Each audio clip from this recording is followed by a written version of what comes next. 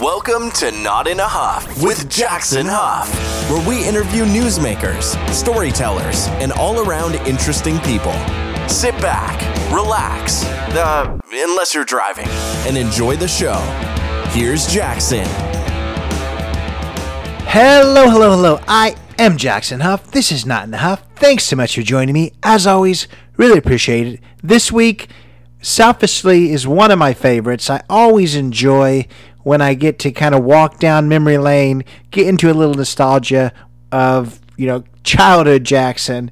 This week I'm interviewing Jim Wise. Now, he is probably most famous in the acting world as Coach Tugnutt on Even Stevens, Disney Channel show from the late 90s, very early 2000s. He was kind of, like the zany gym teacher. We talk about how his character kind of devolves into just a wacky guy, the butt of a lot of jokes. I grew up watching Even Stevens. Of course, Even Stevens, kind of what catapulted Shia LaBeouf into the star that he became. It had a lot of other great people in it: Christy Carlson Romano, AJ Towth. A lot of people in it, and it was one of those early Disney Channel shows. I don't want to say early to people listening, like early, the 90s Disney Channel shows is where it's at. But one of the early shows to me that really was an amazing thing that I watched as a kid. So it was a pleasure to speak to Jim about his time on that show. Now, I said that he's most well-known in the acting world for that because during that time and then after, it was one of his last, big acting roles. For the last 20 years, he's been a big writer, writing for shows, writing for award shows, writing for television shows, writing a lot of musical numbers. He was a writer on Mad TV. He now has an exciting project where he's a writer on The Tonight Show with Jimmy Fallon. We're going to talk about how he was one of Jimmy Fallon's first teachers in The Groundlings, and how he introduced Jimmy Fallon to Will Ferrell, and it just a lot of names that you're going to definitely know, and a lot of kind of insider stories that you're really going to enjoy. I really enjoyed speaking with Mr. Wise. So gracious to join me. And, we're going to talk about his time on Even Stevens. We're going to talk about his time in The Groundlings. We're going to talk about his writing, this new opportunity to get on The Tonight Show. He was actually a writer during Jay Leno's time, and Connections. He is now a writer again very, very recently. It's kind of new news when we spoke about a month ago. So I do think you're going to enjoy this one. Whether you're a big fan of Even Stevens from Disney Channel in the day, whether you just like the entertainment industry, or you just want a good story, here is Jim Wise. I'm here today with Jim Wise. Jim, how are you? I'm good. I'm well. Thank you for having me. Oh, well, thanks for joining me. I appreciate it very much. If you would, just introduce yourself. Well, my name's Jim Wise. I'm a writer-performer. I've been banging around show business for, 30 plus years. So right now I work more as a writer. I work as an actor intermittently, but writing seems to be the steadier of the two for me. I hear you. Yeah, you've done a lot. So I wanted to. It was interesting to see exactly how you introduce yourself, because you're definitely multifaceted. How did you first get involved in the entertainment world? I wrote the question as acting, but you've done so much other stuff. I think you started as a voice actor. So how did you get involved? Well, I mean, I started. Voice acting and acting were, concurrent. I mean, that was like I was doing both at the same time, and I don't know. I don't think either one. I guess maybe I did more voice. I don't know, but I was in the first thing I did was professionally was I went through the Groundling program. Are you familiar with the Groundlings in LA? I believe so, but I want you just to explain it to the listener. I'll explain it to you. I'll explain it to you. So, The Groundlings is a theater in Los Angeles, and it's a comedy improv theater. It's if you go to a show, you might see all improv, or you might see sketches and improv. And I used to go in high school, and it used to just kill me. I thought it was hilarious. It's sort of a minor league or triple A for Saturday Night Live. So a lot of people you've seen on SNL over the years may have come out of the Groundlings. Anyway, so I started taking classes there, and there's levels, and I moved up. I got into the main company, and all the while I was doing little acting jobs, little voiceover jobs, some writing jobs, but I didn't really start to focus on writing until I was in the main company. And that was, let's see, that would have been maybe 5 years after I started the program, Yeah. And then from there, I but again, acting and writing. And then at some point, I made the conscious decision to focus only on writing. And that was when I started writing at Mad TV in 2001. Yeah. And I still did little acting things here and there. I used to be in a lot of sketches at The Tonight Show with Jay Leno. And that led to, once Mad TV was canceled, I went to Leno as a writer. And that was, a nice gig for 5 years. And then I worked as a freelance doing other things. But yeah, I'm just kind of, I as you said, I did a lot of stuff. I've done a lot of different stuff. Yeah. But my first, I could trace back pretty much any job I've gotten. I could trace back to the Groundlings. Yeah. Well, that's good to have that, I guess that base to probably, if nothing else, connect you to a lot of different people and I'm sure that the business just a little bit about those connections, right? Sure. Yeah, just a little bit. Yeah. No, I'll tell you, like I said, my working with Leno was probably the best gig, it's just a sweet job. And I would say that I got hired there because of the presence of a guy that I taught at the Groundlings. I was an improv teacher. Mm-hmm. And one of my students, so one day I get a call from another Groundling saying that he was supposed to do something for The Tonight Show with Leno, and he couldn't do it, and he recommended me. And I said, okay, I can do it. So I went down there, and it turned out that this guy directing it was a former student of mine. Yeah. And then I just kept working there doing these sketches. And then when I saw that they were doing the Jay Leno show, and they needed more writers, I, tried to get in there, and he was the first guy I called. So, it's all, you got it right. I would say 99% connections.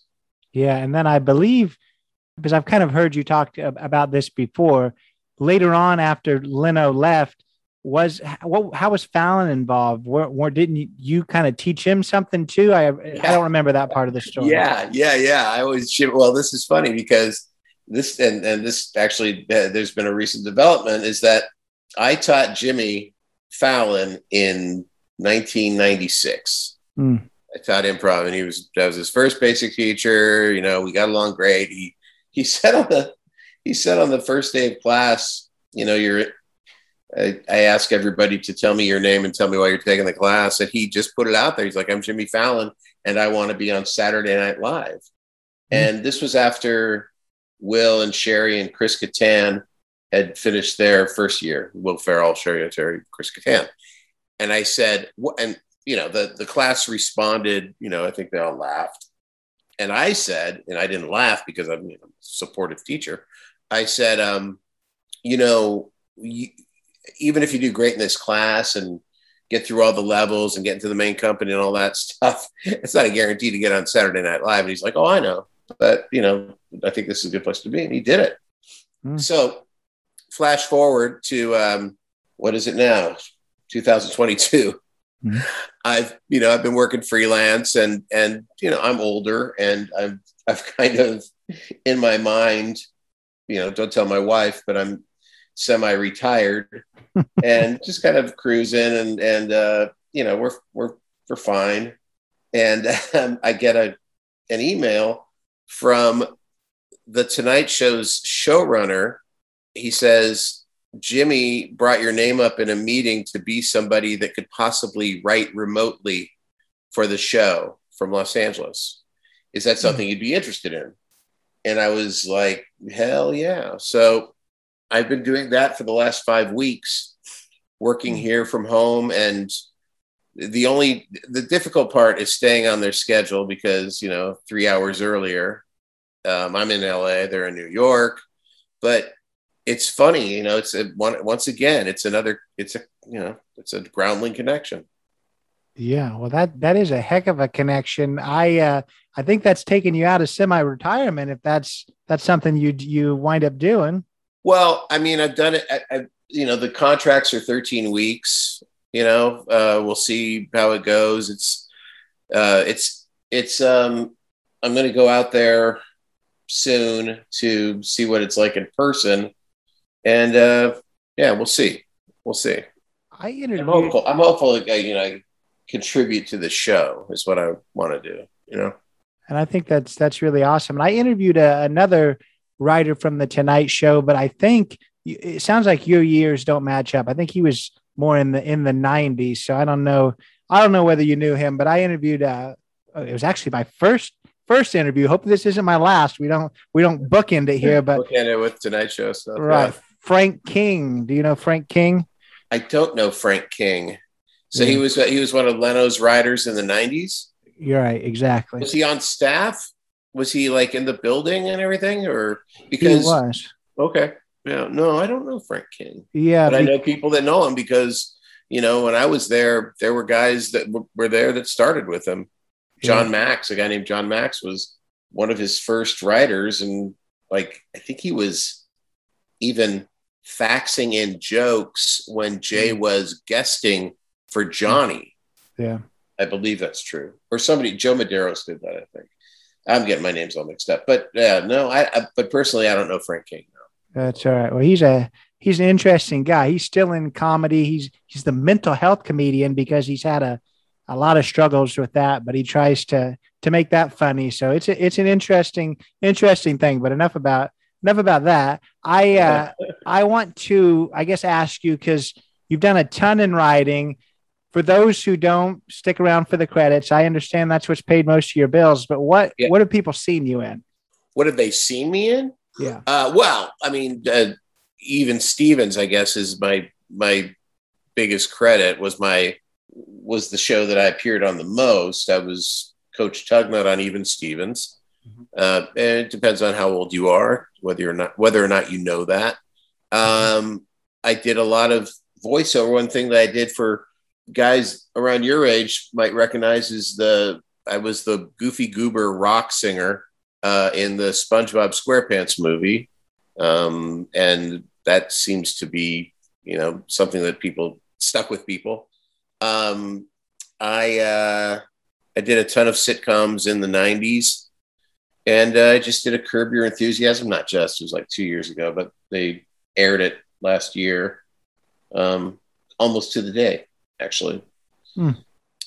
But I would say Even Stevens is where people would see my, and whether or not they know it, they saw my fine green screen acting in Space Jam, the original one with Michael Jordan.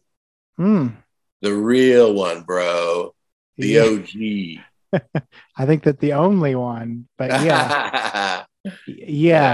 What? And this is an easy Wikipedia find, but Even Stevens, you said that, was this when was Even Stevens? I watched it as a kid, but now I don't even remember what years is this? Even Stevens was in the late 90s, late 90s to early 2000s. I think maybe 99 to 2002, because I know that they did, the the whole trick of doing a series is you have to like hit 65 or something like that. Mm-hmm. So they want to do 3 seasons and break it up to 65. I can't do the math. 22 episodes, something like that.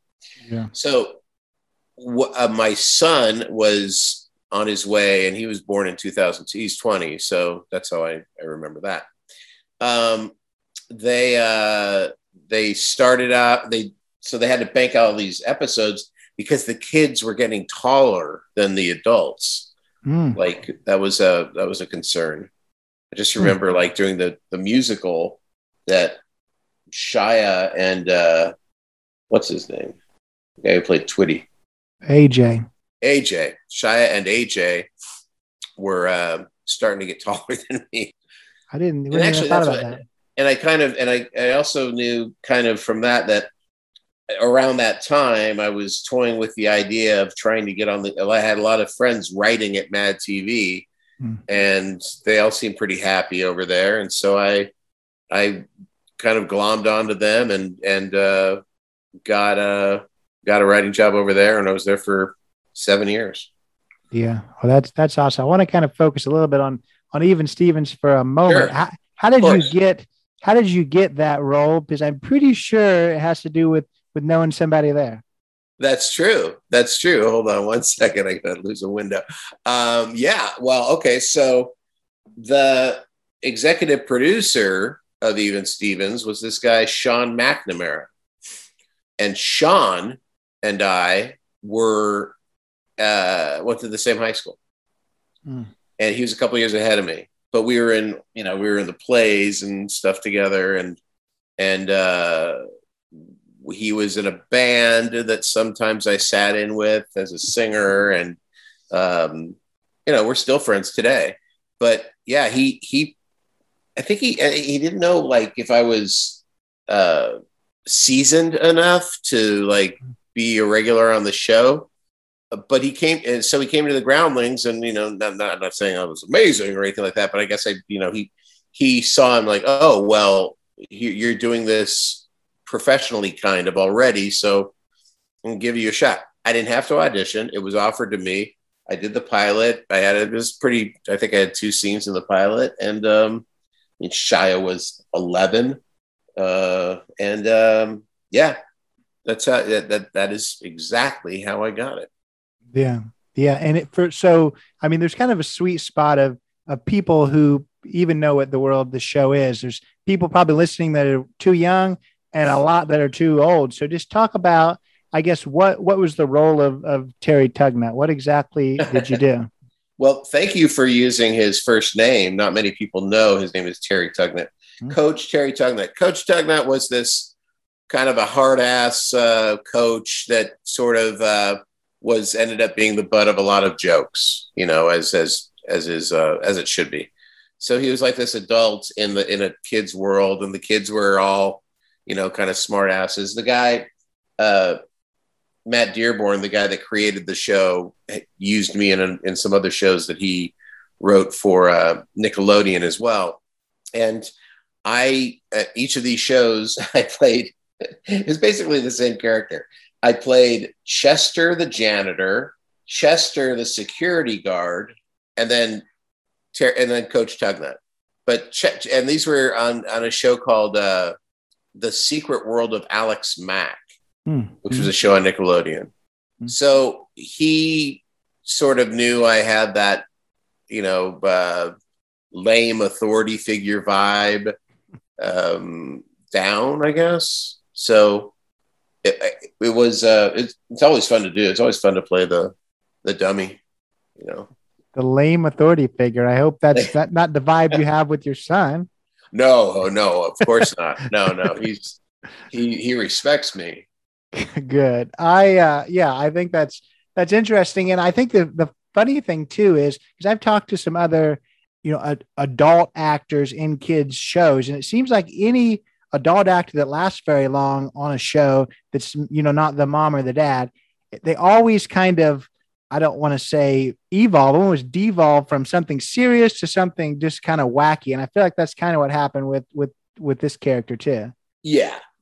I mean, they had me doing, by the time the movie rolled around, I think my two parts in the movie were eating a bunch of pancakes, and then prior to that, getting a bunch of spaghetti dumped on me at the graduation because it's the old fill the beach ball with spaghetti and then make it explode. It's a gag. So yeah, like I said, I ended up being the butt of many jokes on that show. Or that character did. Yep. Right. And I mean, you can really only talk about your own experience, but what was your experience on this show? I mean, some of the actors have talked about it, and Disney it's its own machine, and I think it's a different experience for children actors than maybe the adults too. But what was your overall experience? Well, I mean, I had a great time doing it. There were enough adults around to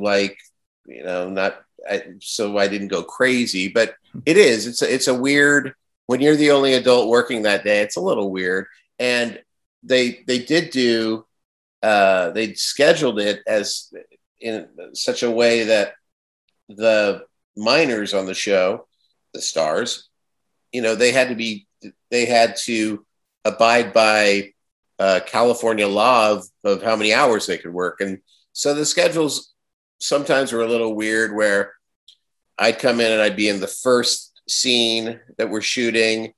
And then I'd go to my dressing room and I'd have like a 5-hour downtime because they had to shoot the kids out,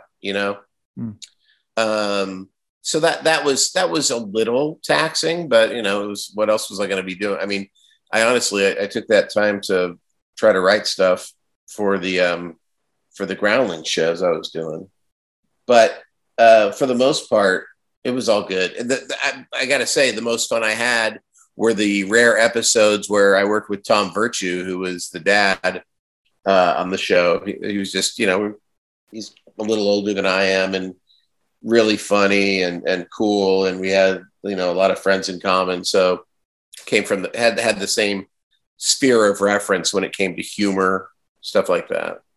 That was all good.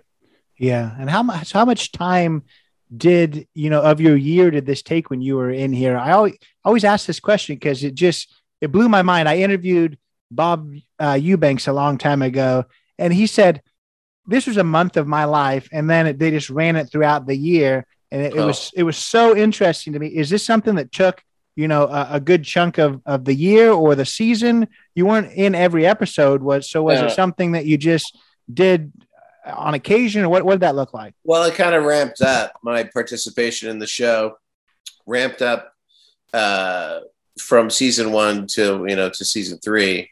They used me more in season 3 and that, which was great. It was a lot of fun. I think I was only in a few episodes season 1, but they actually had I believe there was a changeover in the showrunners. I can't remember the name of the season 1 showrunner, but Mark Warren and Dennis Rinsler ended up being the showrunners at least season 2 and season 3, and maybe part of season 1. And they thought I was funny and they used me a lot. And the writers were all cool and we all got along, just kind of, again, like I was an adult and they're all adults. So I don't know if it was just because they're like, oh, thank God there's an adult on the show that has a sense of humor or what, but it was always fun. It was always fun hanging out with the writers. And I got to say that probably had something to do with me saying, you know what, I'm going to try to just focus on writing with friends. So I started doing that at Mad TV. Yeah. But what was your question? Where did I run off there? Well, who knows? I don't know. I don't remember what I asked, but we can move into, we talked about writing. You did more than just write, spoken word. You also wrote a lot of songs in that show and a lot of other things. Talk a little bit about that within this show, and then maybe other things that people have heard. Well, on Even Stevens, I had a good relationship, but also this is another connection thing. So Sean McNamara, who was the executive producer, was in a band with a guy named John Coda all through high school. And John Coda was the composer of Even Stevens. and I knew John Coda through Sean and other guys I went to high school with.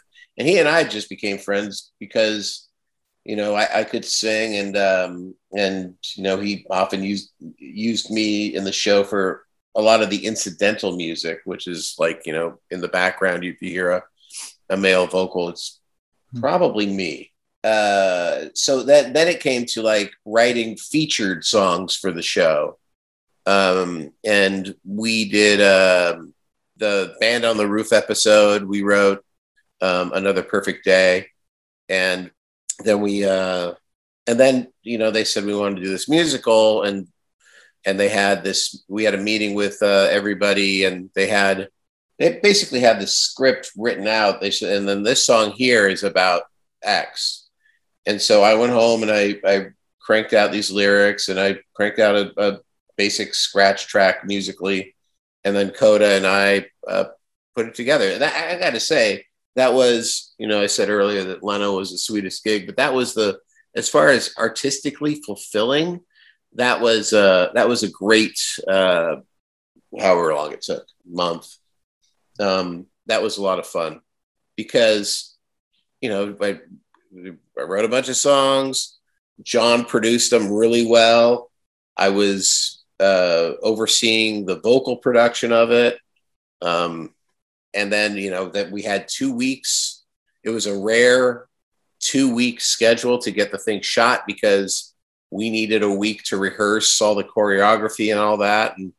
And then it was kind of a hit. I mean, I don't know if you remember when it came out, but it at the time, kids really liked it. And I heard, I got good feedback from, parents saying that their kids were like really liked it and all that. So that was cool. And in fact, John and I tried to use that as a kind of a jumping off point to try to sell a series.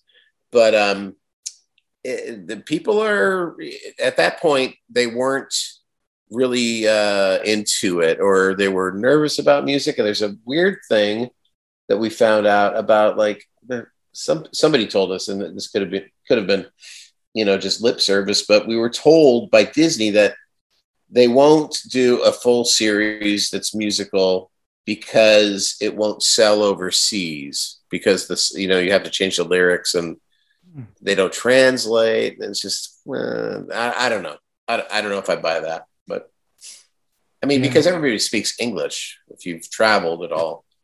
Yeah, and there's a lot of foreign shows have way more music in it than we do. So I'm not sure. Yeah. Well, anyway, we tried, and but then I got busy with Mad TV shortly after that, and I wrote a lot of songs over there. I wrote a ton of songs over there. I won an Emmy for one of them. Is that what's behind you? Oh yeah, yes it is. And whoa!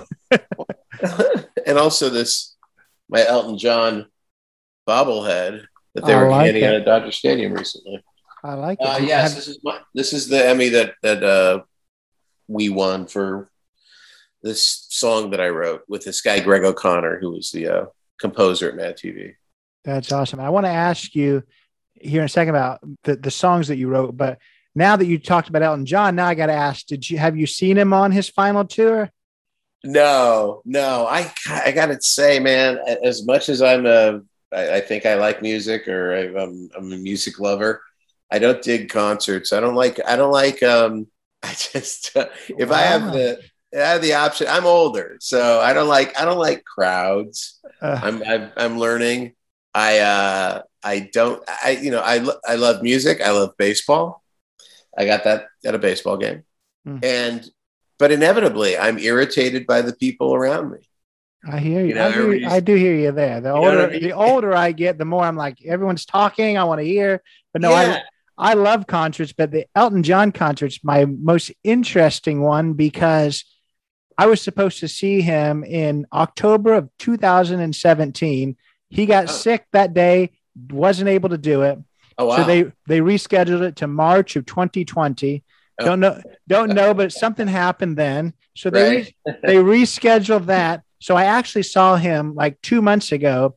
It was literally almost 4 years after the day that I was supposed to see him. It was it was the first concert that me and my girlfriend at the time were supposed to see together. By that time, we were getting married in a month. We had been together almost 5 years. The whole span of our relationships basically waiting on that Elton John concert. Amazing. So the joke was, once this finally happens, then we're just in it for this concert, and then we're gonna split up. But luckily, that didn't happen. Hilarious. It's pretty funny. So how was the show? It was awesome. Yeah. I love concerts. So it's actually the second time I had seen him, but it was a much bigger production than the first time. So it was. Where was he in your neck of the woods?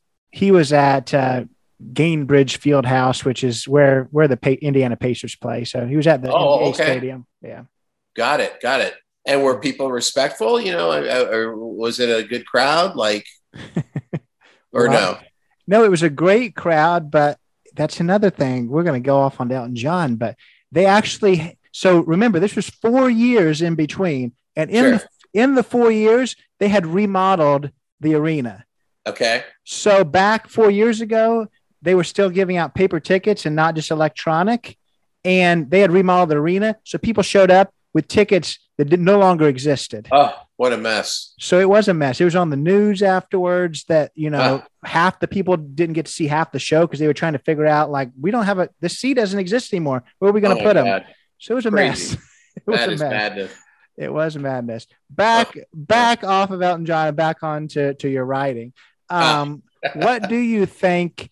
Because I could hear an argument on either way. What do you think is harder to kind of song to write? Is it these things like you've done this? Well, I don't know. You've maybe done more than this, but kind of the silly songs about a mundane topic, or these big power ballads that you just get to write about whatever you want. I feel like it would maybe be harder to have to write a song about whatever, all these influenza episode songs. Well, you mean with jokes in it and all that? Correct. That's harder than a real heartfelt song. Mm-hmm. Although, I wrote a song for this Disney thing called Mickey's Twice Upon a Christmas. Mm-hmm.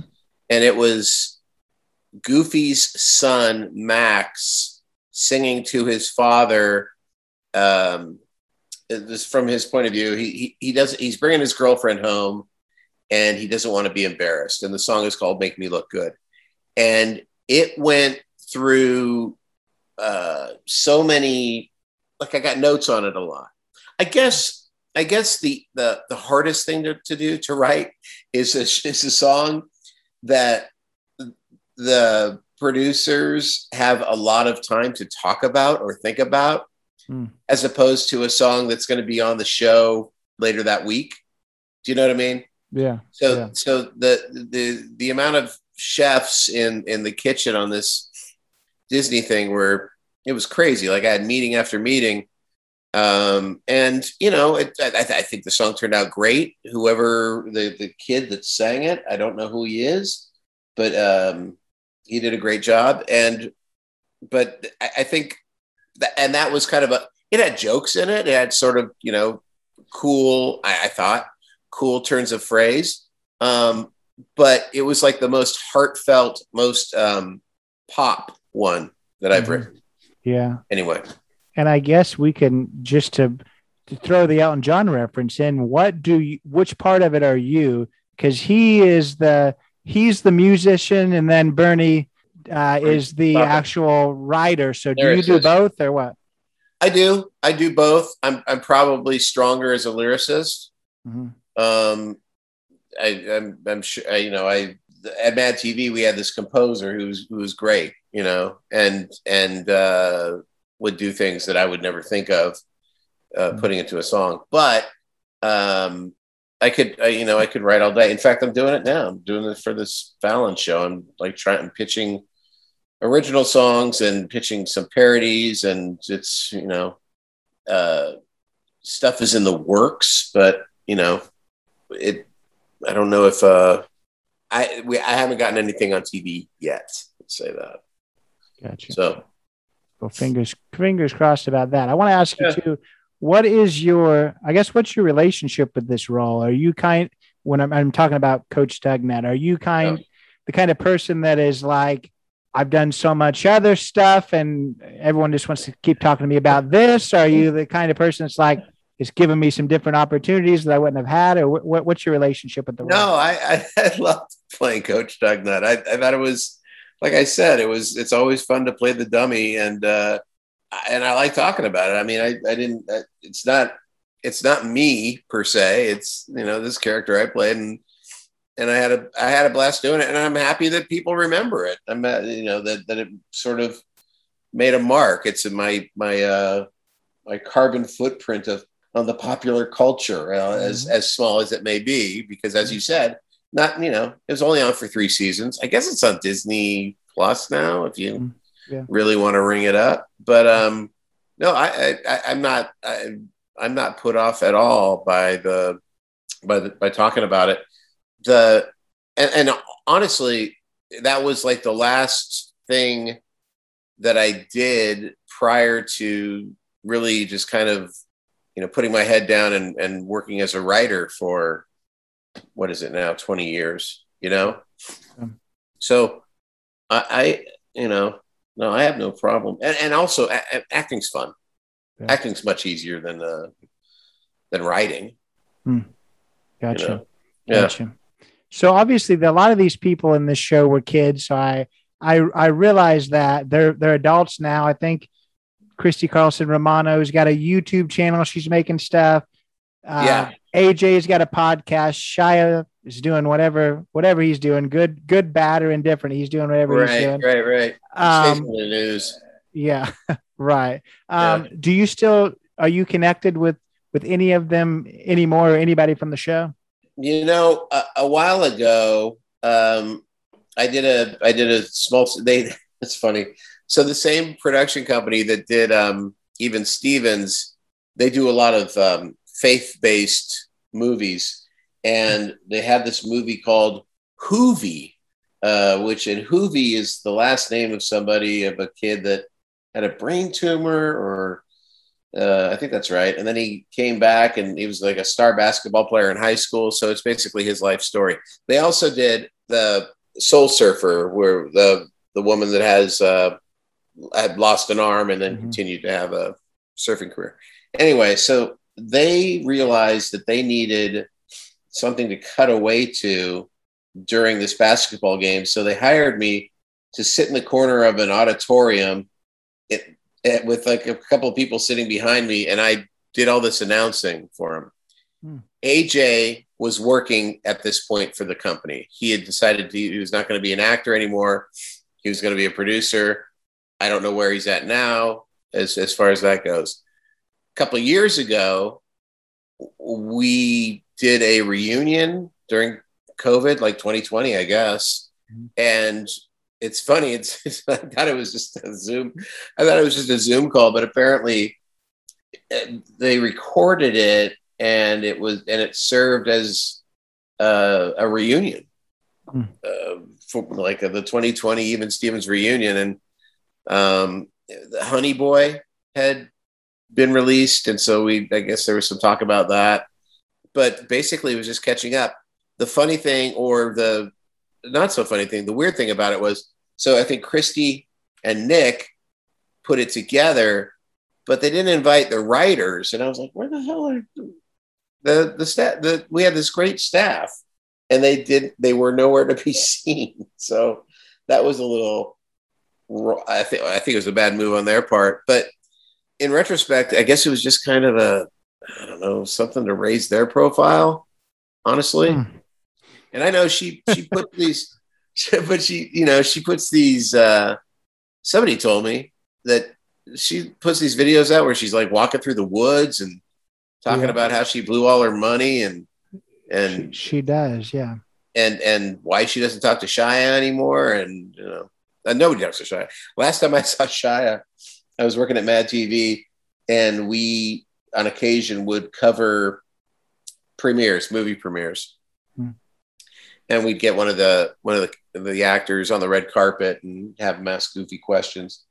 And we went to Eagle Eye, the movie that Shia was in, whenever 2000, when was that? 2006, 2000, I don't know, 2008. But I saw him there, and I said, "So what's been going on, man?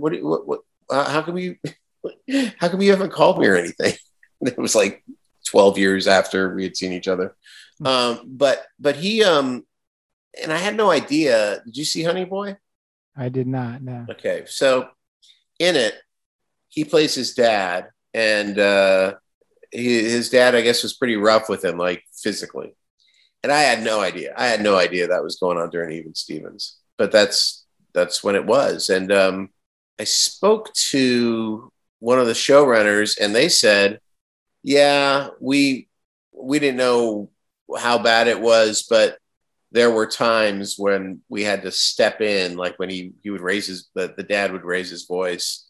And so at this premiere for Eagle Eye, I see the dad, and I'm like, "Hey, Jeff!" I'm all happy to see him, without knowing that 10 years later there's going to be this movie depicting him as a child abuser, basically. So that was a little awkward. Yeah, and that's such I guess the crazy thing about this show, just because, I mean, you can look at it as obviously maybe this show, him having all those issues, maybe even the show knowing a little bit about it, but it's your star. And I don't know. I mean, you can fill in the blanks there. And then also now with the way that he is, just for him to be so disconnected to the show. He wasn't definitely on the reunion. That's for sure. Right. And that, he's also had this really good career, Yeah. It is interesting though. Like if I were, I don't know, who knows what's going on with him, but he got his first agent. I mean, he was such an industrious kid. Like he would call agencies and say, "I want to be an actor." And they're like, "Well, what have you done?" And he's like, "Nothing. I need help. I need you to send me out." And he won somebody over, and then boom, boom, he got Even Stevens because he had no fear. In fact, I will draw a parallel between him and Mr.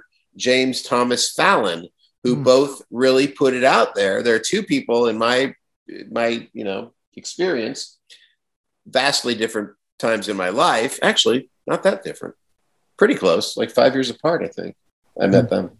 Let's see, 90. No, it was like 3 years apart. So I met Jimmy 96, and I met Shia in 99. There you go. And they're both like, people that put it out there, and you kind of got to do that. So that's what I would recommend to you listeners out there. If you know what you want to do, put it out there and let people know. Don't be shy about it. Anyway. No, I think that's good advice for sure. And in anything in life, I mean, you're not gonna get anything that you don't work for, you don't ask for. That's the biggest thing. In this podcast, there's plenty of people I've had on that I'm like, I don't know about that. But guess what? If you just ask, sometimes it works out pretty good. So, right. Just like Mr. Jim Wise, right? That's right, buddy. So I want to ask you too, and I didn't expect probably the answer that I'm going to get.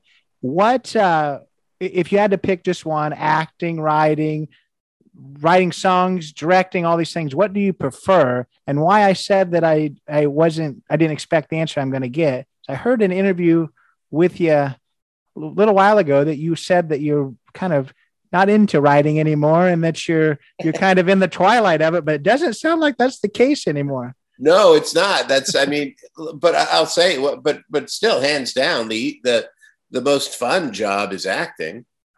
It's weird. I gotta say that the problem with acting is there's so much downtime. When you're a writer, you're so busy.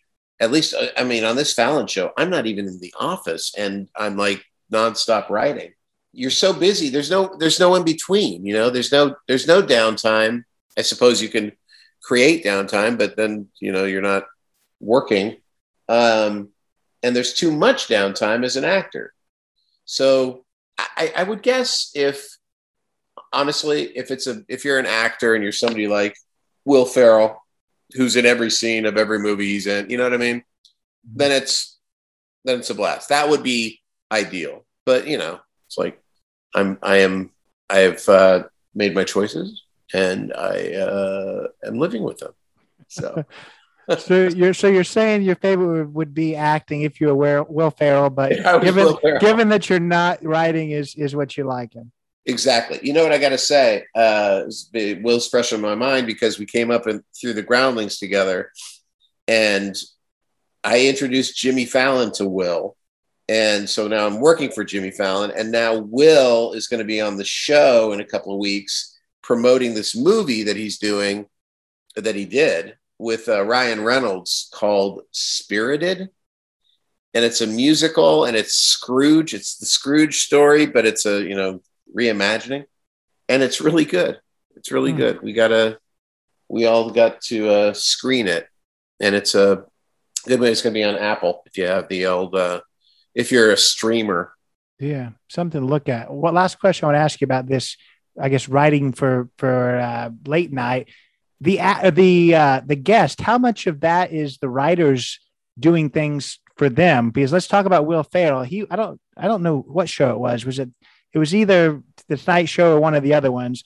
One of the funniest scenes is I don't know if you remember this. He came out with a bird on his shoulder and did not talk about it. And he, like, the whole time he acted like it wasn't there. When the host asked him about it, he's like, I don't want to talk about Mr. Feathers. It was so funny, but I wonder, did he come up with this?